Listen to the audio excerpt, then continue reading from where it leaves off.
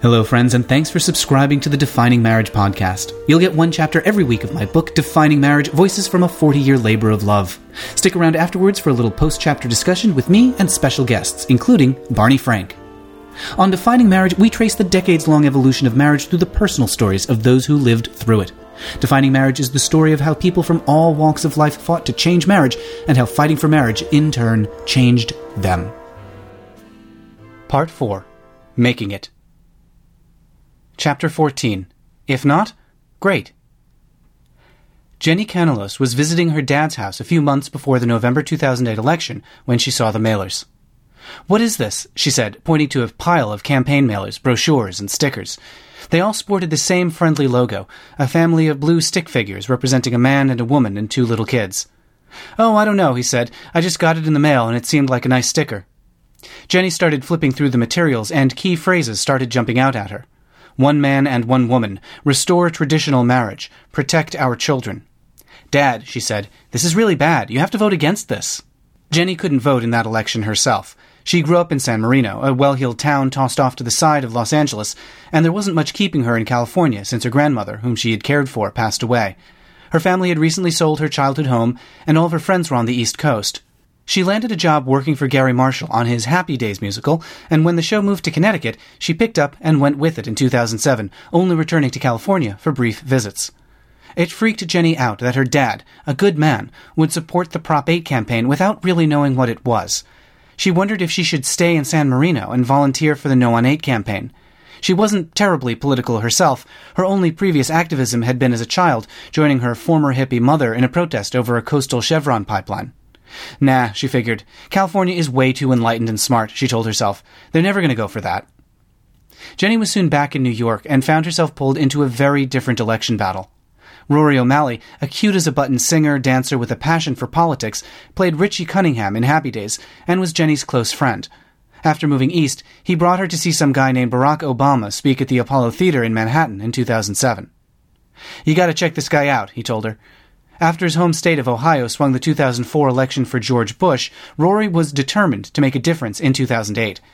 He told Jenny that he was planning to stay at his mom's house and volunteer for a few weeks between Broadway gigs. "You should come," he said. Jenny figured that if she wasn't going to volunteer in her home state, at least she could volunteer in her best friend's home state. She drove on out to Cleveland to knock on doors by day and sleep at Rory's mom's house at night. They walked through the door of the campaign office as soon as they arrived in Ohio. "We're here," Jenny told the staffer. "We want to help." And that's how an unassuming suburban girl found herself directing a line of 80,000 people through the blocks of downtown Cleveland. It was one of Obama's pre-election mega rallies, and Rory and Jenny were manning a line that started to form around 5 a.m. The rally wasn't scheduled to start for another 14 hours. Rory took the front of the line, Jenny took the rear, and over the course of the day they moved farther and farther apart. Hour after hour, she guided tens of thousands of people into line, skipping over each crosswalk to leave the intersection clear before resuming the line on the other side of the street. As the hours wore on and the line stretched further than she could see, Jenny grew nervous. Things were getting tense. At one point, a man threatened to punch her for not doing enough to prevent line cutting, single-handedly, amongst a throng of thousands. In the months leading up to the election, public demand for Obama's presence had grown to an intensity that would have been unthinkable for any other political candidate. He represented an escape from the misery brought on by the George W. Bush administration. Obama's slogan, "Change we can believe in," looked like relief, at last, from a horrible war that nobody understood, an oncoming recession, domestic spying, and a disregard for all but the very rich and powerful. It wasn't just rhetoric that drew 80,000 people to downtown Cleveland. The 2008 Obama campaign ran more like a tech startup than a political party. A staff of hundreds developed sophisticated online tools to precisely target each communication down to the individual voter. Developers created a tool called Neighbor to Neighbor that showed volunteers exactly where on their street undecided voters lived. Precinct walkers could pop by for a friendly chat, then report back to headquarters about which voters were persuadable and on what issues. The campaign would send that data to phone bankers, sometimes thousands of miles away, for a follow-up phone call with finely targeted talking points. If you lived in a swing state, you basically had to resign yourself to Obama being the only topic of conversation for about a year leading up to the election. The line for Obama's Cleveland rally stretched for over a mile. Jenny and Rory did their best to maintain order as the crowd slowly oozed into Mall B, and were finally able to slip in as the event got underway. Bruce Springsteen was the warm-up act, and then Obama came out with Michelle and his daughters. "Ohio, I have 2 words for you. 2 days," Obama called out to deafening cheers. "You and I know that it is time to come together and change this country. Some of you may be cynical and fed up with politics. You have every right to be. But despite all of this, I ask of you what has been asked of Americans throughout our history. I ask you to believe, not just in my ability to bring about change, but in yours." "It was just electric," said Jenny. "We were so dazed and so happy." As the crowds drifted away that evening and the cleanup began, Jenny and Rory stood in shock by the stage. "I can't believe that happened," she said. She just ushered tens of thousands of people into a rally with Bruce Springsteen and the man she was sure would become president in 2 days. 2 days! Election day was nearly upon them. "Yes, ma'am," Jenny told the caller. "There will be someone on the way to come pick you up. What is your address?" She was sitting at a desk in a bustling campaign office on Election Day, charged with organizing rides to polls. Voters would call in or get a friendly reminder if they needed a ride, and Jenny would locate a volunteer with a car who could retrieve them. For most of the day, it was just Jenny and Emily, another volunteer, working the phones. Everyone else was out knocking on doors, waving signs, and monitoring polling stations. "I've never been more proud," she recalled of that day. There were all these people who had never voted, who were coming out to vote for the first time. After the Ohio polls closed that night and they sat back, exhausted, for a moment, Emily perked up. Polls were still open in Nevada and Colorado. "Let's get on the phone," Emily said. "We gotta keep calling." Soon they were dispatching drivers in Las Vegas. Other volunteers started trickling back in now that Ohio voting was over. Rory appeared at some point to pull Jenny away from the phone bank, she'd been there for hours, and brought her back to his mom's house to relax and watch the returns. They were huddled around a TV with Rory's mom and aunt and cousins, all of whom had volunteered on the campaign, when CNN called the election and they all exploded into cheers. The next day, when they were heading back to New York, the reality of Prop 8 hit. Rory was driving back to the city, and Jenny was in the passenger seat, stewing over the news from California instead of celebrating Obama. "Turn the car around," she said. "Let's just go to California. Let's just drive to California right now. We'll just have to get involved somehow and start working on this." Rory glanced over at her and kept a steady pace back to Manhattan. Jenny knew a road trip to California didn't make sense at that point, but it was hard to just do nothing, particularly after having won Ohio. A month earlier, she had just been some random girl who wandered into a campaign office, and now she was a master of Bruce Springsteen lines and Election Day dispatch. If they could help swing Ohio for Obama, surely there was some role they could play in winning the fight to marriage. That high she felt from the campaign was like nothing she'd ever experienced. "We did it! We made a difference!" she said, turning her attention to the city looming on the road in front of them. "Let's do it again. Let's help something else now." But of course, there was no campaign office for being outraged about Prop 8, and no phone bank to join. There was a Join the Impact rally, and a march on a Mormon temple, and lots of angry shouting. And then there was a meeting at the center. A few nights after the election, New York City's LGBT Center swelled with several hundred people for a panel discussion on marriage. This was what Jenny and Rory had been waiting for. Finally, someone would tell them what to do. It would be just like the Obama campaign office all over again, and they were sure they'd be put to work calling people and knocking on doors. But that's not what happened. Instead, representatives from various LGBT groups sat in front of the crowd and took turns explaining why Prop 8 wasn't their fault, that there was nothing they could have done, and that it happened on the other side of the country, for crying out loud, so just relax. Jenny walked away from the meeting in shock and starting to feel a little mad. What was wrong with these people? "You just had 300 to 400 people in a room," she fumed to Rory, "and not one of them said, 'This is what you can do tomorrow to help the movement.' Nobody told us what to do. We were going there saying, 'What do we do? Someone please tell us what to do.' You could go to an Obama campaign office and someone would hand you a phone bank list, or they would hand you a thing to go knock on doors." But as the meeting was winding down, she heard something promising. Some guy off to the side said, "I'm going to try to organize something. We're doing a Facebook thing." Jenny perked up. "This is the guy we need to talk to," she said. They introduced themselves, and a few days later, Jenny and Rory sat down for breakfast with Gavin Creel at the Westway Diner on 9th and 44th near Theater Row. Like Rory, Gavin had grown up in suburban Ohio, moved to Manhattan to pursue a career on the stage, and had recently experienced a political awakening. This one came on a boat, courtesy of Rosie O'Donnell. At the time, Rosie had created a cruise series called Our Family Vacations, a family-friendly trip around New England and Canada that was heavy on Broadway performances and piano bars. It was basically a floating theater camp. Seth Rudetsky was the musical director and had called Gavin one day out of the blue. "Somebody dropped out. Do you want to come?" he asked. "You just have to sing one song at one show, and then you get to go to the Caribbean for free for a week." "Sign me up," said Gavin. He'd never been particularly open about being gay. It wasn't secret. His family and friends knew. But as an actor and musician, he was scared that being publicly out would ruin his career. That wasn't as crazy a fear as it might sound. The door was open for gay men on Broadway, but generally not in the kind of roles that Gavin, with his leading man face and cute charisma, would be up for. Successful gay actors might find themselves typecast. For example, Harvey Fierstein had just won a Tony for playing a role originated by Divine in Hairspray the previous year. I just felt like I was going to be exceptional, he said. Like I was going to be the one that the world would turn against. Like, they're okay with those other people over there, but when I say it, they're going to get mad, get furious. Rory's attitude was a little different. Life comes before the business, he told The Advocate. Maybe some actors haven't gotten a role because they came out, but who gives a shit if you aren't happy? Standing on the pier, waiting to board the ship with a gang of gay parents and their kids, Gavin's heart started to pound. I felt like we should not be out, be seen in public, he recalled. Something's going to happen. Somebody's going to shoot us or something awful. But something changed as they cruised out of New York Harbor, the blocky arches of the Verrazano Bridge looming before them. Standing on the deck, Gavin looked up into the beautiful blue summer sky and the metal lattice belly of the bridge overhead. Then he looked back down and saw kids splashing in a pool, parents in bathing suits, and a DJ spinning as Billy Porter, the actor who played Early in Dreamgirls, belted New York, New York. He saw gay families relaxing, unashamed, unafraid, and happier than he'd ever allowed himself to feel. We're leaving our lives, he thought, as they crossed the threshold of the bridge. We're allowed to be who we are. The rest of the week was a magical blur. Everyone had a smile, and his fears about being out were hard to even remember. It all seemed too perfect to be true. I looked around and I saw all those people on that vacation boat for a week, he said. They were allowed to just be themselves and have their bratty kids and deal with tantrums and fun games and things like that.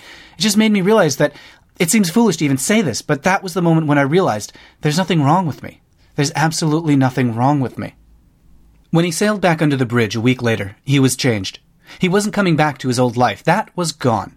Now he asked his friends to start taking him to gay bars and dance clubs, to usher him into being honest and open with the world. He laughed when he recalled how his friends had to hold his hand at first. It was like learning to walk, a little scary, but more comfortable as he went along. Coming out opened up new creative opportunities for Gavin, starting with a song called For Nancy. That was a coming-out confession to his mother. He had a moment's hesitation when he realized what he was saying out loud. There's a road that's divided in two. All of us here have to find. Most everyone goes the same way as you. Just love me as I go mine. I was still very private, he said. I didn't want it to affect my fucking career and all that stupid shit. Even though there was nothing explicitly gay in the song, he knew what the words meant, and his mother would. And it wouldn't be hard for others to figure out the meaning behind lyrics like, "Don't be alarmed, Mom, don't be ashamed." Ultimately, he decided, I'm not going to apologize for myself. He made For Nancy the first track on his debut album. Soon, he started getting calls from fans thanking him for the song. I came out to my mom, said one, and we played your song, and we both cried in the car. Another said, I listened to the song, and I just think I'm going to be all right. With that song, Gavin had managed to capture the moment under the Verrazano when he saw that there was nothing wrong with him. The taste of freedom that he felt on that cruise didn't have to be a taste. It could be a banquet that lasted for the rest of his life. And with a song, he could invite others to join him. But he needed more. Art is nice, but in the wake of Prop 8, Gavin realized that for so many people, those feelings of shame and doubt and fear stemmed from unjust laws. Singing about acceptance was a good start, but now it was time for action. Jenny and Rory agreed. Sitting there at the Westway Diner, they bonded over their shared experiences. Gavin casting off the closet, Jenny and Rory plunging into an election. They'd all just had the experience of envisioning the world as they wished it to be, forging a path and seeing it become a reality. That felt amazing, and they wanted more. They knew that marriage bans, whether Prop 8 in California or the straights-only domestic relations law in New York, stood in opposition to the freedom they'd all just discovered. They had to do something, but had no idea what. So they started by approaching some of the larger organizations, like the Human Rights Campaign and Empire State Pride Agenda. We said, where do theater people go? What should we do? Rory recalled in an interview with Playbill. And they said, do what everybody else does, write your letters. There was nothing specific for the theater community and how they should get involved, and we were like, we think that we're capable of a lot more than just showing up like everybody else. The theater community is so powerful. Okay, said Jenny. She'd been to the Join the Impact rallies and had an idea. We'll be Broadway Impact. We'll organize people and make an impact on Broadway. The three of them gathered at Gavin's apartment at 2 a.m. a week after Prop 8 passed and cobbled together a logo. That felt like a good first step. Then one of them caught wind of a marriage equality bill inching forward through the legislature in Albany. Its chances looked good, but there were still too many legislators who hadn't committed to voting one way or another. Jenny had an idea. "If we could get 100 letters written to the Senate Majority Leader, that would be great," she told the others. They started working their theater connections. At the time, Gavin was preparing for a lead role in Hair at the Al Hirschfeld Theater, and Rory had just finished appearing in the 25th Annual Putnam County Spelling Bee. As a spunky young lady with a keen style and sharp wit, Jenny was beloved by half the gay men in New York. The theater world was their oyster, or at least the backstage areas were. Jenny, Rory, and Gavin punched holes in postcards, and each wore one around their neck bearing a sample message to a state senator. "Dear Senator Smith, I care about marriage equality." Then they'd drop by theaters between shows and hand out a stack to the cast and crew. Like love letters from the Broadway community, Gavin described them. Everywhere she went, Jenny had postcards and Sharpies in her purse. She'd drop by a theater on Saturdays and arrange impromptu postcard signing parties. They wandered theater lobbies after shows ended. They'd drop off 40 cards at a theater door, then pick them up the next day. They crawled through piano bars, thrusting cards at patrons to fill out. "Jenny's here from Broadway Impact," drag queens grew used to announcing. They invaded Super Bowl parties, pausing the game until the cards were complete. "Maybe if you get 5 or 10 people drunk at a bar, you're lucky," said Jenny. "Little by little, we collected these." Finally, in April of 2009, they delivered a box of 3,000 cards to the office of Senate Majority Leader Malcolm Smith. He wasn't there to receive them. "Okay, great," said a staffer. "You can put them here." Was that it? They stuck around a while, explaining why marriage equality was so important. Low-level staffers nodded sympathetically. "At least they're hearing from people," said Jenny afterwards. A vote on the marriage bill was still vaguely scheduled sometime in the future, maybe that summer. Finishing the postcard project felt good, but it left an activism-sized hole in their lives. "We have to do something," Rory said. At the time, a revival of Hair had just opened and was fueling Gavin's drive to change the world, sucking him into the show's radical 60s spirit. "The show is so much more than a piece of entertainment," he told me. "We were sitting in stiff chairs in the back of a church that had been converted into a theater, but he was leaning forward and describing Hair so energetically that he was nearly hovering in midair. His sentences started blurring together with enthusiasm. It was a call out to the world that was hopeful because of Obama, and then angry because of 2 active wars, and then all these dead veterans that we're sending home, and when Bush was in office, and then we're sitting on stage saying black, white, yellow, red, copulate in a king-size bed, and this whole movement of what Hair was." The show had opened at just the right moment, tapping into popular frustration at the establishment and idealizing freedom, peace, and liberation. They were ideals that absorbed Gavin completely, and the upcoming legislative vote on marriage was a perfect chance to put them to work. "This is what we preach about every night," he exclaimed, his voice echoing back and forth down the marble hall. A few months earlier, one of the state's leading LGBT organizations sent a group to walk across the Brooklyn Bridge and hold up rainbow umbrellas in a show of something. The message wasn't quite clear. Jenny had the idea that they might invite the cast of Hair to replicate the stunt on the ticket steps in Times Square, sing "Let the Sunshine In," and maybe get a local news station to send a camera to cover the breaking news story that theater people are supportive of gay rights. That sounded promising to Gavin and Rory, so they ran it by Tom Viola, head of the HIV/AIDS advocacy group Broadway Cares. "Okay, well, we'll need a stage," Tom began. Oh God, thought Gavin, this was going to be more complicated than they had expected. What followed were 10 days of intense planning, with each new idea growing larger and larger. Before long, the small chorus had become a full-on concert. Street closure permits were issued, politicians heard about their plans and asked to be included. It was 2 a.m. the night before the event when Jenny found Rory at his computer and delivered the news. "Rory," she said, "the governor's coming." "Oh my God," he replied, exhausted. "I want to remember this moment forever." 5,000 people showed up the next day. "My name is David Patterson, and I came here today seeking justice," the governor bellowed into the crowd, following a few songs from the cast of Hair. Gavin stood behind him, wearing a yellow peace sign headband and several strings of beads. Rainbow flags were painted on his cheek. "I believe this is the year that we can make history," Mayor Michael Bloomberg told the crowd. "So we started doing Broadway night phone banking," said Jenny. "This was a return to our element, gathering volunteers together to call strangers. Only this time, the callers were the stars of Broadway shows. The novelty of it drew large crowds to the phone bank, and they were able to recruit even more volunteers from the curious onlookers. There were only a few weeks left in the legislative session to pass the marriage bill. All summer we did phone banking, Jenny recalled. Obviously, her voice lowered. That vote didn't go well. Jeff Cook had a front-row seat to the vote on the marriage bill. The 32-year-old lobbyist practically lived at the state capitol and had worked on New York's non-discrimination bill on behalf of the gay Republican group the Log Cabin Republicans.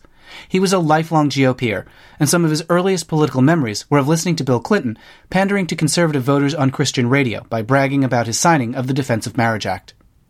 Jeff was in charge of managing the Republican votes for the marriage bill in Albany. The Democrats had recently taken control of the legislature, which meant that in order to pass the bill, his colleagues would need to secure nearly every Democrat's vote. Jeff would have to supply 3 Republicans. That seemed achievable. Just 3. How hard could it be? Sure, their party had traditionally opposed equality for LGBTs, but surely the conservative team leading the Prop 8 lawsuit provided some political cover, as did the massive rallies that demonstrated public support. But Republican lawmakers, he discovered, were convinced that the bill would never make it to the floor. And even if it did, they figured the Democrats would never have the votes to pass it.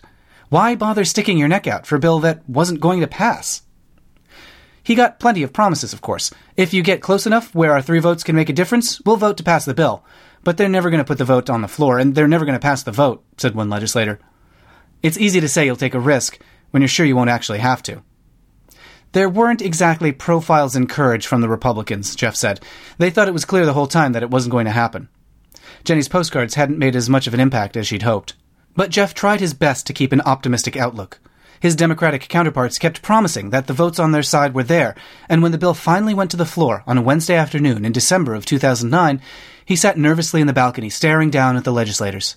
He'd done everything he could. Now it was up to them.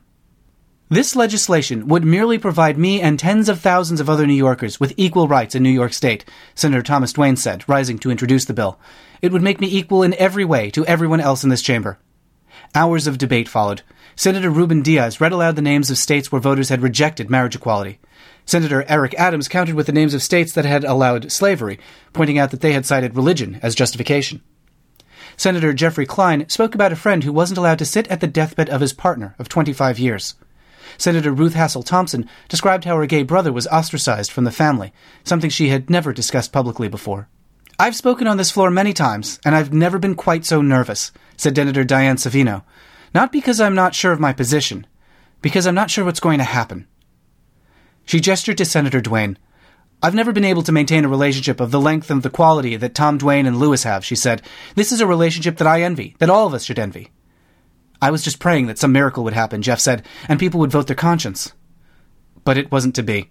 As Jeff stared down from the balcony above the legislators, he watched as a handful of Republican lawmakers looked up to him, made momentary eye contact, and then hung their heads as they voted no. Many of them felt like they were doing the wrong thing, Jeff said, but they did it anyway. It was really painful. The final vote was 38 to 24. Not even close. "I was angry," said Jeff. "Anger, shock, and frustration. That was an incredible motivator." But he couldn't let it show. He had to pick himself up the next day, drive back to the Capitol, and meet with the people who had just voted against his freedom to marry. "You internalize your anger," he said, "and you live vicariously through the anger of others." In the aftermath of the vote, he hated going to Albany. It ate away to him that he had been forced to go room to room, begging legislators to treat him and his family equally, and that no one seemed to have cared. "That's hard to do, day after day," he said, "to ask people to treat you the same." Jenny was mad, too. This was a different kind of pain from the passage of Prop 8. It was an attack in her own state, directed towards her friends and the cause to which she dedicated the last few months. It stung, but she wasn't going to stand for it. "It was great," she said, "because then we knew who voted no, and we could start going after those people." And so began a 2-year campaign to oust their enemies, Democrats and Republicans, and replace them with supportive legislators. The process was slow, arduous, and, most of all, expensive. 2 more years of postcards, 2 more years of fundraising, 2 more years of political deal-making in Albany. Jenny, Rory, and Gavin kept the pressure going at a grassroots level, coordinating phone banks in an SEIU building in Midtown. After the loss, something felt different, Jenny sensed. The volunteers were smarter now, more practiced, more intense. Through Broadway Impact, they'd managed to recapture the optimism of the Obama campaign, and now they were learning what to do when it turns out optimism isn't enough. Listening to Gavin and Rory and Jenny and Jeff describe their feelings in the aftermath of the vote, I recognized what they felt. Anger. Not a blind fury, but a determined, productive anger, like that of a parent defending a child, or a runner intent on defeating their own physical limitations. It's a feeling that I was starting to feel towards James. I was still head over heels for him, of course. I loved every moment we spent together, with the possible exception of the times he dropped dirty clothes on the floor. But after he returned from Stockholm in 2009, I was struck by a bewildering tension. We'd sit on the couch together watching reruns of The Golden Girls, and my mind would wander to how lucky I felt to have him in my life. And for some reason, thinking about us made me tremble and hyperventilate like I never had before. My heart would race. My speech became a quiet stutter. His touch made me freeze. "What's the matter?" he'd ask. "Just tired, I guess," I said, as if that was something that happens when people are tired. I really had no idea. Was I having a stroke repeatedly and only brought on by feelings of romance? Years later, when I described the feeling to a therapist, he guided me through my thought process. My relationship with James had stressed me out because I was terrified that it might go away, and I thought that a marriage was the only thing that could keep it secure. James's refusal to marry was standing in the way of that security. This was an insane paradox, and it was no wonder it was making me crazy. I was in a relationship that was perfect in every way, except for the other person in it. But my therapist didn't think this was all bad. "Anger can be good," he said. "You're feeling defensive about your relationship, and that means you value it. Anger is a reaction in defense of the divine." Halfway through rolling my eyes at that, I suddenly realized that what he was saying was correct. Oh, anger! This must be what it feels like to be angry. I'm not easily provoked to anger, and can count on one hand the number of times I've been so furious that I shouted. Among them, being accused of making incorrect change by a customer after I had clearly counted it out loud. I wasn't particularly well suited to that job. The sensation was so unfamiliar to me that I didn't even know what it was when it was happening, and it was only several years later that I came to terms with it. Back in 2010, like Jeff and the Broadway Impact folks, all I knew is that it was something that I could channel into hard work. My obsession with marriage had taken me down a new rabbit hole, producing weekly YouTube videos about the week's marriage equality news. Every Monday, I posted a video recapping what was happening in New York, or California, or Maine, or whatever other state was considering equality. It was a ridiculous amount of unpaid work, but it had become my obsession. At the time, I just took it as a given that my chief motivation was to defeat the opponents of equality. Looking back, that was definitely a component, but I think my anger at James for not proposing might have kept me going as well. James had returned from Europe as crazy for me as always, full of hugs and stories and strange Swedish candy. He also bore a commitment to me that was deeper than ever, which he demonstrated in his own peculiar ways. While I folded laundry in the bedroom one night, he drifted into that nebulous haze that comes right before sleep. "I love you," I told him, and he replied, "Walrus." Unexpected though it was, I considered this a correct response. Before long, my videos caught the attention of Chad Griffin at AFER, and he invited me to Los Angeles to ask if I'd like to work on the Prop 8 trial. "Yes," I answered. "Oh God, yes, I would very much like that indeed." To have marriage taken away and then have an opportunity to win it back in the company of giants was an unbelievable opportunity. It's through working for Chad that I met the Broadway Impact folks. After the marriage bill failed in 2009, Jenny and friends approached AFER with a new idea. They'd gather their Broadway connections yet again to stage a play about the Prop 8 trial. It could be a fundraiser for the trial itself, which would cost millions of dollars, and also an awareness raiser about marriage in general. Chad loved the idea, and before long he had Dustin Lance Black toiling away on a script, and me ensconced in a Hollywood office, formatting a playbill for a Broadway show and shaking my head in disbelief that this was my life now. James, to his immense credit, went along with all this marriage mania, joining me in a move from San Francisco to Los Angeles. This was what you might call a big ask on my part. Neither of us was a capable driver, and we both suffered allergies exacerbated by the poisonous LA air. San Francisco was a city of parks and neighborhoods. LA seemed to be a metastasized strip mall. We both thrived in wet weather, nature, and counterculture, for which Los Angelinos seemed to have little appreciation. San Francisco felt like home, LA felt uninhabitable. There was only one thing that could bring James to LA, and that was me. It wasn't a marriage, but maybe it was better. I couldn't ask for clearer proof that he was with me for the long haul. If I was going to endure a self-imposed sentence in the worst city in America, I'd rather do it with James than with a piece of paper. Despite the failure of the 2009 vote, Jeff Cook became Jeff Cook McCormick shortly thereafter. "We don't recognize the power of the government to determine the validity of our marriage," he said. They couldn't obtain a license in New York when his partner Tony proposed, but that didn't matter. We decided we were getting married in New York despite what the state legislature did. Throughout his engagement, the lobbying continued, with an eye toward another vote in 2011. Now, when he spoke to legislators about the importance of marriage, he wasn't talking about a hypothetical gay couple or far-off plans that he might make with his boyfriend. Now he was talking about his own fiancée and his own freedom to marry the man he loved. That reframed the context for Jeff, and also for the Republicans to whom he spoke. Republicans don't speak the same language as Democrats, he learned. Democrats will respond to language about equality. Republicans are more likely to respond to language about freedom. Another key concept for Republicans: family. What motivates us to marry the person we love isn't benefits, Jeff told them, speaking about his own plans to marry. We want to make a lifelong commitment to someone we love because we embrace the value of love, commitment, and sacrifice. And isn't that what marriage is about? not gender. This was a bit of a revelation for Republican lawmakers who had always just assumed that gay couples held a bizarre or unseemly definition of marriage. Meeting Jeff and hearing about his engagement redefined what they understood gay couples to be, and redefined the relationships they sought.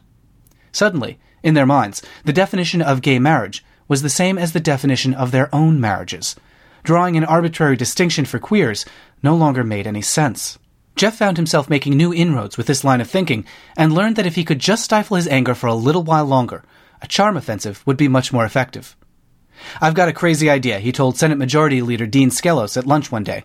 "You guys are making the case that you can run this chamber in a functional way, and that you'll allow issues to see the light of day that you might not personally support. Why not make marriage one of those issues?" Dean thought about it. "Jeff," he said, "I would do that." The Broadway Impact phone banks were helping too. Month after month, they gathered together to place calls. The system was ingenious.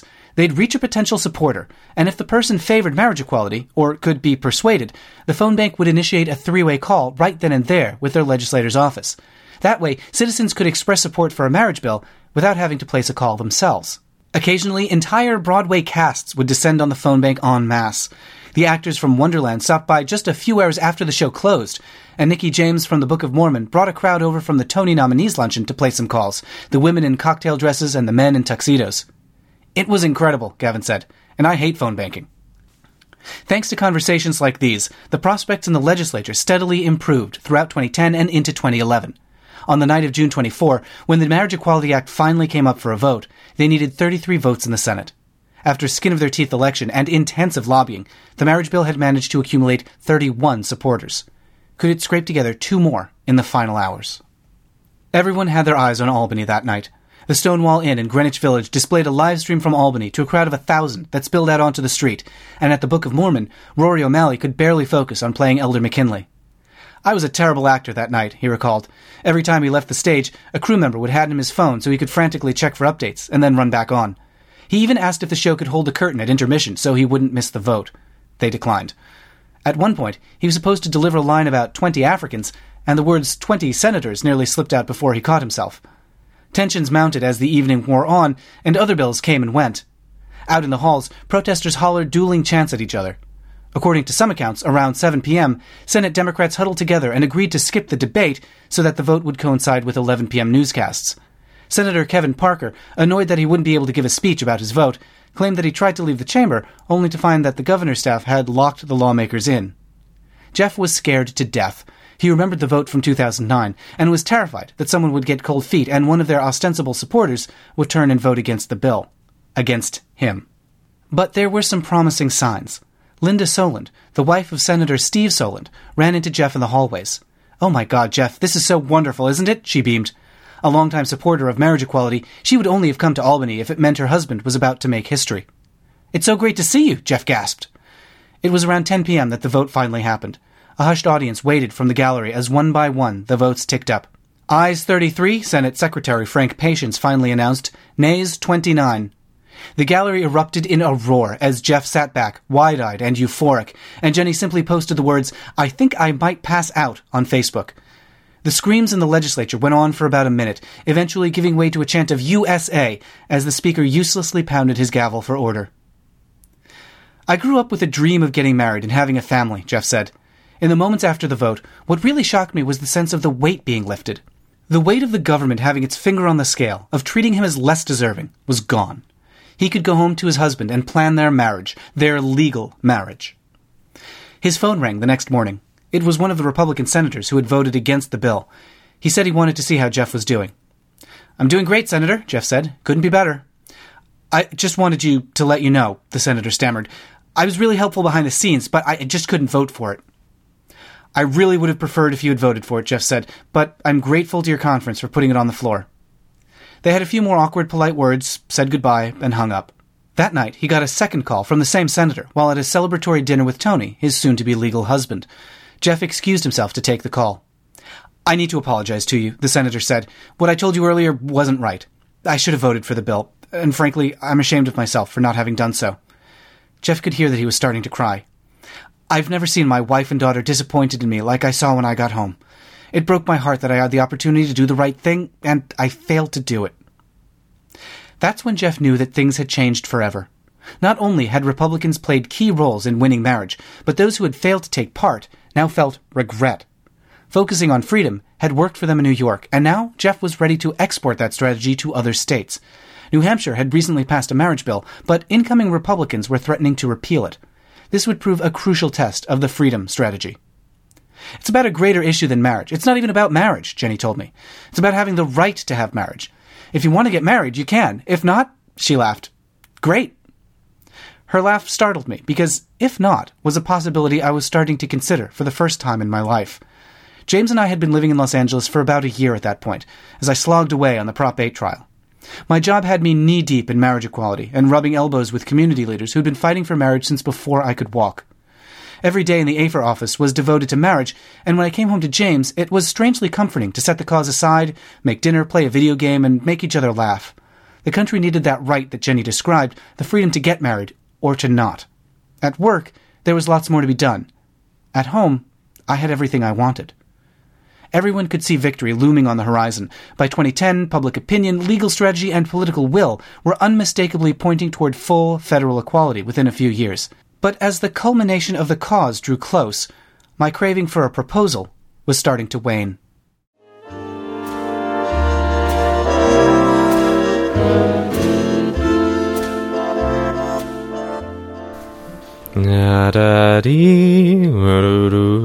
I do enjoy the serenade every week. It's not often that you sing an actual song to me. That's not true. I've been singing Gloria to you for months. I've been hearing Gloria over and over and over. So I guess I'm glad that you've moved on to the lovely 40s dance hall song. The royalty-free podcast yes. Music. I would rather hear you just mutter royalty-free music than Gloria. Oh my God, how many times have I heard Gloria in the last 3 days? All right, I'll switch over to Baba Black Sheep. Okay, very good. Turkey in the Straw would also be good. This week's all about New York. We've jumped from California to New York, the other important state. If marriage can make it there, it can make it anywhere. So New York was a big deal because of the population. It's the fourth most populous state after California, Texas, and Florida. Is that because when everyone from New York gets old, they go to Florida? Yes, I think they just shift their population over.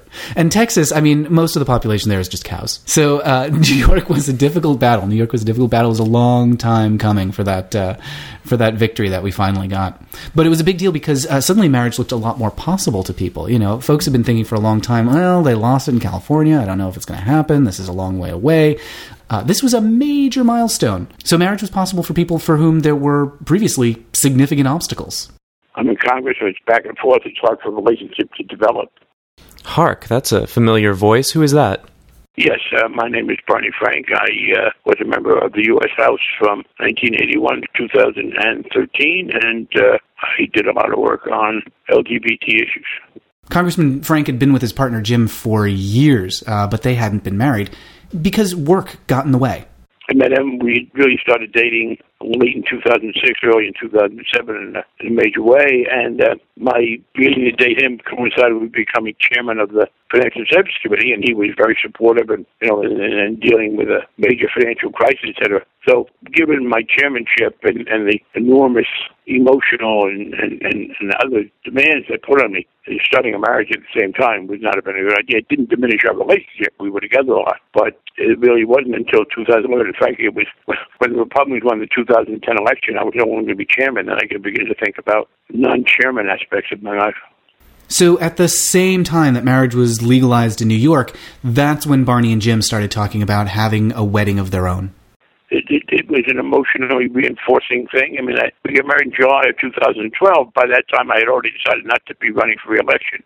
So my life was changing for the better in terms of the personal side. By the time I got married, I had no campaign obligations and not much left of a legislative obligation. So I had much more time to devote to us. We were able to start living together much more. I mean, I gave up I was living in three places. The districts I represented in Massachusetts, Washington, and Jim's home in Maine. The month I got married was the month I gave up the apartment in Washington. Starting a marriage when we could not have been together more than an average of 2 nights a week would not have been a good idea. And I asked him if marriage is something that he'd previously considered for himself. And by the way, I don't do a lot of hypothetical thinking. As long as it seemed impossible for me, I didn't think about it. I mean, I don't think about what it would be like if I could fly, because I can't and I won't. But I rarely think about, oh, well, wouldn't it be wonderful if I could do this or that when I think there's no chance of doing it. So marriage suddenly becoming possible, whether it's because of a change in career or a change in the law, that's a big, big deal. And that's why the New York victory had this sort of rippling effect out from just that one state. It was so visible. It was 20 million people that suddenly got the freedom to marry. So across the country, I think a lot of people had a reaction like Congressman Franks, that this wasn't possible before. I didn't really think about it as much as I could, but now it is possible. Finally, it's something within reach. A huge number of people are getting equal treatment. Maybe I deserve equal treatment too. So the visibility of the New York marriages was so important, both in turning public opinion and also showing LGBTs they're entitled to equality. I asked Congressman Frank if his decision to marry, to be the first sitting member of Congress to marry a same-sex partner, caused any controversy at the time. So yeah, it did turn out to be very controversial. A lot of my colleagues were mad that they weren't invited. We'll be hearing more from Congressman Frank in some upcoming episodes. But for now, your questions. I question what it would be like if Barney Frank could fly. Oh, it would be wonderful. Can you imagine just swooping in from the heavens and chirping merrily? For some reason in my vision, he's an actual bird. I see. It's not necessarily that Barney Frank can fly. It's that he's become a bird and he always flies away. Yes. Indeed, it is question time. And my first question for you is this. There was a Happy Days musical? Yeah, there was. You weren't aware of that? Absolutely not. When did that happen? Oh, 2005-ish on. I don't know if it's still going on. I actually don't even know when the songs were, because I never actually heard it. But yeah, I remember when that happened. It was part of, there's a lot of nostalgia. And who played the Fonz? I do not know. Was there a Mork? Oh my goodness, I don't know. These are excellent questions. Laverne and Shirley? Yeah, I don't know. I want to assume that they all reprised their roles from the original series, but that seems unlikely. I mean, can you imagine how amazing it would be to see original Fonz, original Henry Winkler up on stage singing? Would the premise there be that they have aged and it's now the 90s, or... I would kind of enjoy, because they never looked like their actual age on the show. So I would kind of be into seeing Henry Winkler and, oh goodness, I've forgotten her name, Cindy Williams as her. I can remember Cindy Williams' name, but I can't remember anything useful in my own life. As at playing high school students, as though we're still in the 1950s. And would there be a holographic Tom Bosley? Yes. Oh, is he dead? He might not be dead. I'm fairly certain he's not in the best of health, which could mean dead. That's not the best of health. You talked about Rory and Jenny's sort of adventures campaigning for Obama, and how there was this grassroots groundswell. Did you say 80,000 people? There was some crazy number of people went to a rally that they had to manage the crowds for. Mm-hmm. Does Obama at that point in 2008 seem at all analogous to Bernie Sanders today? I forget that you missed some of the Obama stuff because you were out of the country. But yeah, the fervor for Obama, I think it was probably at this point in 2007, before that election, Obama probably seemed like as much of a long shot as Bernie Sanders. They're very different candidates, because Bernie Sanders has been in politics since forever. Barack Obama, I think, crucially seemed younger. But, they're still running as outsiders, the guys you never heard of. Obama had something really important, though. I think he came around at just the right moment to be like, things have been really, really bad, and now I'm giving you some optimism. I don't know that optimism is the first word I would choose for Bernie's, the atmosphere that he conjures. But I'd say the excitement is pretty analogous. Do you think that Bernie Sanders, after that rush of optimism that came with Obama, that Bernie Sanders is perhaps a sobering, like, okay, we had the optimism, we had the excitement, now we have to roll up our sleeves and actually get some work done? Yeah, I think that's accurate. I mean, Barack also, was a reaction to just how miserable people were about George Bush because of the war and because of the economy and because of a billion things. But, it was like we discussed on a previous chapter. When something makes people mad, they are likely to act out in some way. And people were real mad about George Bush. I don't know that people are as mad today as they were in 2007. Oh, I think a certain sector of the country is pretty mad. Yeah, but they're not Bernie supporters. That's correct. And which explains the current Republican frontrunner. It does, doesn't it? Perhaps that's more analogous to Obama, which is troubling, isn't it? Yeah, Trump's the Obama of 2016. In some respects. Okay. Well, let's move on before I start to cry. After Prop 8, Jenny and Rory went to a rally where leaders of the major gay organizations spoke, correct? Yeah, but I want to set the stage here because rally is not the right word for it. Rally suggests excitement and emotion and fervor. The thing that happened after Prop 8 was a lot of very sober town hall meetings, which is people sitting in uncomfortable chairs in cold rooms, fuming and being resentful at people sitting before them at folding tables who are making excuses. So rally is not the word I would use. Coming out of that meeting, they wanted somebody to tell them what to do next, and it sounds like nobody was in a position to do that. Why hadn't the major organizations come up with a contingency for what they would do if Prop 8 passed? Like a list of, here's what you can do next that they could just have ready for people? I think there are two answers to that. One is the California organizations that were involved in Prop 8. They had a contingency, like they had a plan. They're like, well, we'll just have to roll up our sleeves and get back to work. In a million years, they were not expecting the public reaction that actually happened. And then there are like organizations like the New York organization that in a million years, they did not expect to even be asked what people should do next. I mean, it's the other side of the country. They didn't think that anyone in New York was going to even want to have a meeting about Prop 8. So that public reaction really caught the grass tops by surprise. That there was a grassroots anything was shocking to them, and so they had nothing prepared. Well, that's kind of telling to me in and of itself, that they weren't thinking, how do we get people involved after a loss? I mean, it seems like that's exactly the right time to try to energize people because of that motivating anger. Mm-hmm. Yeah. There was nothing. I mean, and also the attention was just so squarely focused on the campaign that suddenly the campaign is over and they're like, we didn't really have anything planned after that. One of the excuses that I heard from an organization member was that the organizations were not providing any guidance to the public at that time because they were just so tired from the campaign, which is not a satisfying answer. I mean, I don't doubt that that was true, but it was not what the public wanted to hear. Sure. When you look at civil rights movements across history, you don't really see a moment where there's a loss and the leaders are like, but it was so exhausting. Can we just go to Palm Springs?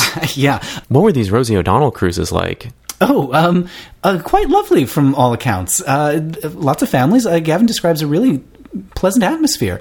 You know, everyone was welcome, and it was a really nice family, all ages kind of thing. And I think you'd go from New York down to Florida and back, or thereabouts.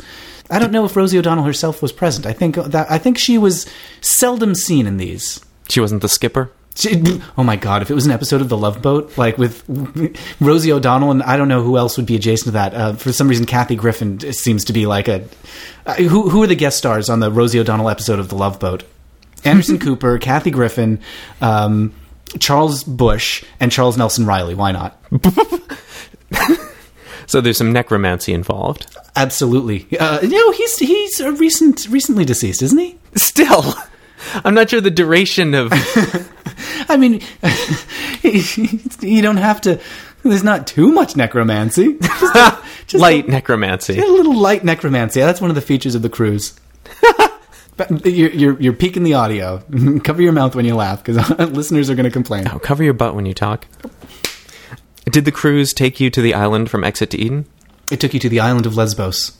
Well, it's enough time in Lesbos. Let's get back to the great state of New York. Following the loss in New York, Jeff Cook went ahead and married his partner anyway, right? Yeah. And he said, "We don't recognize the power of the government to determine the validity of our marriage."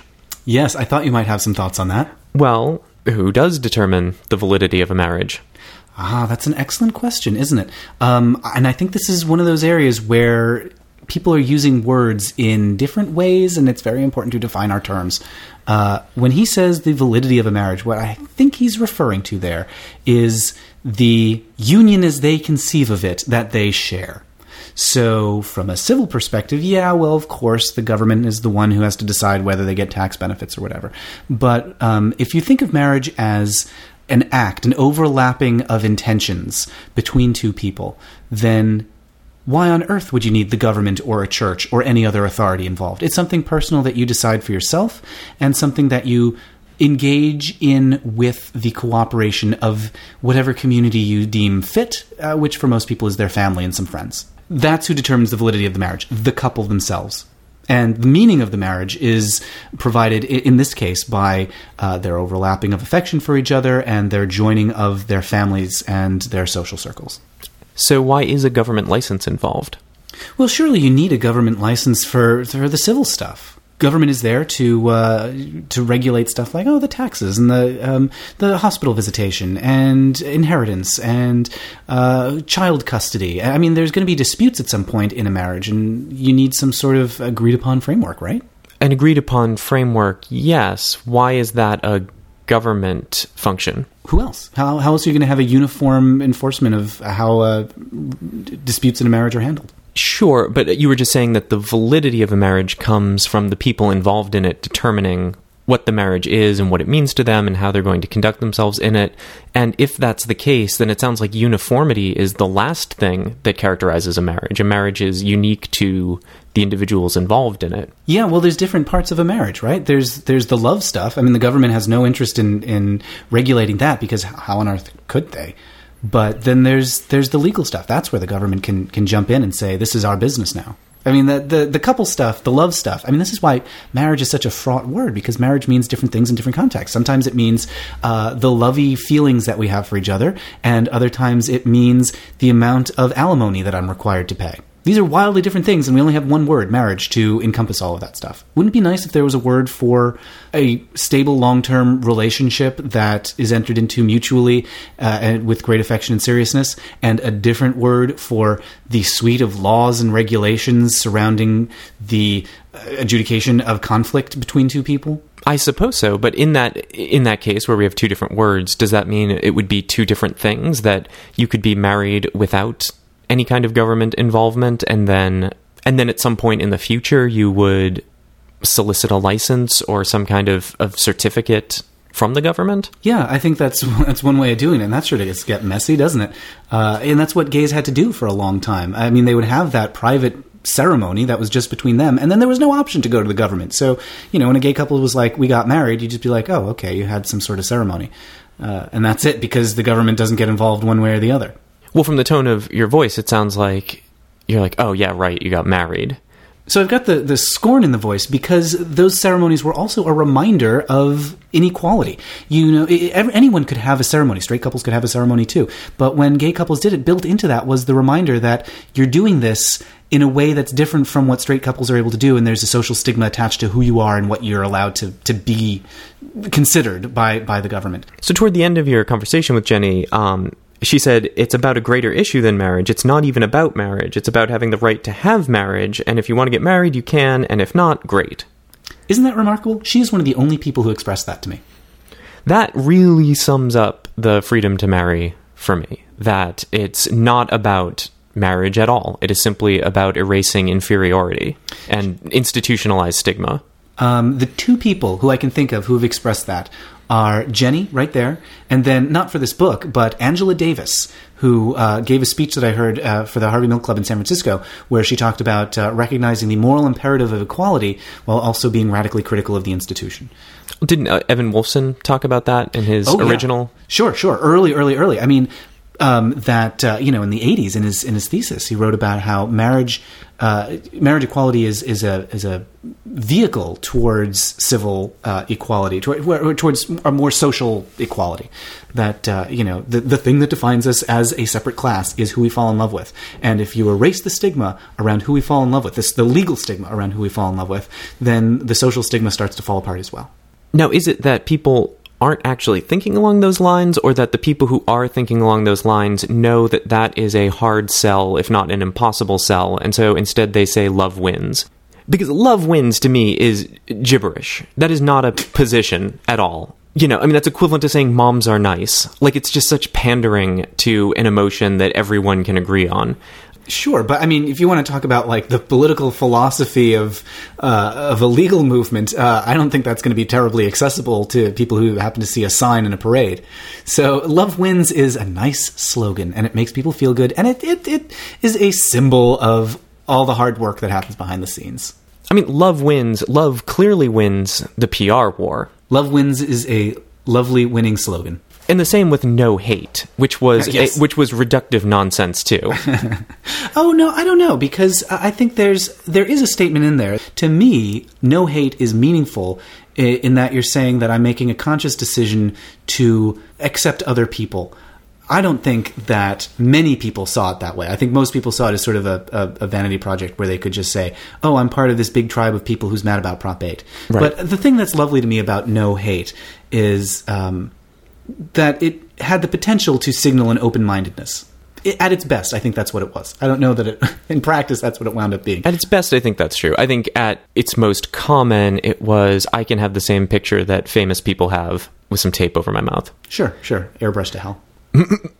I loved it. Do you remember how people would pose with props? Like, it became such a vanity thing. It was like the list of tags that you assign yourself on Facebook, where people would like, oh, here's my no hate picture and I'm holding a trumpet. Or Yes, yeah. that people would just hold whatever other things, whatever other signifiers define them as a person. So, I mean, it was so clear that this was just a way of someone saying, this is how I'm constructing my identity. Like, literally, I'm bringing in the other things with which I construct my identity. Yeah, it did a lot of good. Sure. Or did it? It did. It actually did. It raised a lot of money for LGBT centers. There were a lot of no-hate fundraisers, and it raised money for other causes and individuals. Indeed. I don't know. It's still going, so if you can believe that. Can you believe no hate is still happening? What was the reason for the tape over the mouth? It was supposed to represent how we're blind to the abuses of the system. Then why isn't the tape over the eyes? All right, move along, Patty. Is that really why the tape is over the mouth? No. Oh, why is the tape over the I was mouth? just making a Seinfeld reference. Oh. The tape is over the mouth to symbolize how our voices have been silenced. Please do not ask any questions, because that statement does not make any sense, but that is how it was explained to me, and... Losing an election meant that our voices had been silenced? Yes, that's what it means. Yeah. So, okay, let's go with that. Sure. How? I don't know. I mean, that's why the tape over the mouth always kind of irked me. Like, we should be shouting right now, not taping our mouths up. I don't know what that would look like in a photograph. I don't know. Maybe everyone should have had a loudspeaker. Maybe their mouths should have been photoshopped to be enormous, like in a Missy Elliott video? Sure, like in Julia Roberts' real life. At one point in this chapter, you say that your need to have me propose to you was starting to wane. Mm-hmm. I assume that's just because you were getting bored with me? Yeah. No, well, that was around the time that I started dating other men. Oh, I haven't told you that. No. I started to feel less like there was something wrong with us, that we weren't married. I may never have told you this, but there were times that, like, we went to a restaurant or something, and I would think, what would it be like if James just got down on one knee at the end of this meal and proposed to me? And I would kind of fantasize about that, but then also fantasize about how I would then have to take you to the hospital because it would mean that you're having some sort of stroke if you had actually done something so insane, because it's so unlike you. There was a comment, and I'm sorry, I can't remember where it was. It might have been on Amazon or on iTunes, asking why you didn't propose to me. Yeah, that was a question from Russell on Amazon in one of the reviews that was left, and the answer is simple. It's because I knew what you would say. I asked you at one point, I think we were someplace public, I said, what would you do if I proposed to you right now? Kind of jokingly, but also kind of experimentally, and you said something like, I would walk right on out of here. And so I was like, okay, well, note to self, now is probably not a good time to propose. Not because I want to marry and I fear rejection, but if James does not feel like he would say yes to this, then clearly there's something going on in our relationship that needs to be addressed before we get to the proposal point. Because I feel like a proposal should only happen when you know what the answer is going to be and you know that it's going to be a yes. It's very lawyerly. You don't ask a question you don't know the answer to. Yeah, I suppose. I mean, the proposal is essentially like a mutual, the assured destruction? Assured destruction, yes. No, but the timing can be a surprise, but it's something nice that you do for the other party, not something that you use to entrap them. If you were to have proposed seriously, and the answer was no, how would you have taken that? I would have been pretty crushed. But this is a hypothetical that is not really useful to think about, because I don't think I ever got close to proposing to you. I don't think I even got to the point of, like, even realistically considering what would the steps be to that. Well, I'm thinking more in terms of calling the question or forcing an ultimatum, which is maybe not something you would do. No. But just, I think bundled up in Russell's question is, if it's something you really wanted, why didn't you just put it on the table and force me to react? Because you had already made your position clear. I mean, it was obvious to me that this was not something that you wanted, and I could have forced an ultimatum, which would have been disastrous. Me saying, "If you don't marry me, I'm leaving," which it's kind of telling that I didn't do that because I was not willing to walk away from this relationship, even though we weren't married. So clearly, there was something good here that was keeping me around, aside from the promise that maybe someday I'll be able to change your mind. So I could have said, are we going to do this or not? What's your final answer? But I think I already knew what your final answer was going to be. So why do that? Fair enough. And to me, that suggests that you prioritize the relationship over a marriage, which I feel really good about. Yeah, I think I prioritize the relationship above all other possible symbols of the relationship. It's the actual day-to-day stuff that we do for each other. Like after this podcast is done recording, I'm going to ask you to make me dinner. And hopefully you'll say yes to that, because that's the kind of thing that you sometimes do. That's something that is meaningful to me, that we can ask each other for favors and we do nice things for each other. You asked me for dinner and I'm going to take a flying leap off the balcony. That's actually my plan. That's how I plan to do away with you. I'll just ask for too much until you've had enough, and you dive on out of here. Well, since we're on the subject of Russell's review, he also had the question, why did you include the history of DOMA but not the two cases that brought it down? That's a good question. And there are certainly lots of great stories to tell about Windsor, which is the 2013 case, and Lawrence, which is the 2004 case, which together form the basis of the dismantling of DOMA. This book is about the personal stories and the evolution of our understanding of marriage. And, there's literally billions and billions and billions of stories. This is not a book is not meant to be an exhaustive accounting of all of the personal stories. And so hopefully someone will write that story as well. In fact, they have. Robbie Kaplan has written a wonderful book about the Edie Windsor case. So there are some great resources out there for learning more, both about the people involved and for also about the legal strategy and minutiae behind those cases. But, those are very complicated legal stories, and that's not what this book is. This book is about all the personal stuff, and it's sort of a snapshot of the lives of a couple people who happen to intersect with this evolution, the social evolution in our understanding of what marriage is and who gets to decide what marriage is. So I absolutely recommend going out and finding Robbie Kaplan's book, and others like Mark Solomon has written a really lovely book about his work on marriage. Oh, and there's also Don't Tell Me to Wait by Carrie Eleveld. So lots of great stories out there that really go into detail on these cases. Well, correct me if I'm wrong, but I see this book as having a complementary role in the history rather than a comprehensive role. Absolutely. Yeah, it's not by any stretch of the imagination, covering all. This is not a list of the most important stories. This is a overview of a process of evolution that happened in who gets to choose what marriage is and how we do that. And to me, it seems like part of it is also that the big stuff is going to get covered. I mean, you don't have to worry about that. You just wait a few years. All the big cases, all the big players are going to be covered in some way, whether it's in a full book or a good chunk of a book. But people like Molly McKay might not have their story told in those. Sure. Or Juan and Tim or Jenny Canalos. I mean, these are people whose stories are not going to be part of the grand narrative of the most important people of the movement. But they were part of an important process nonetheless.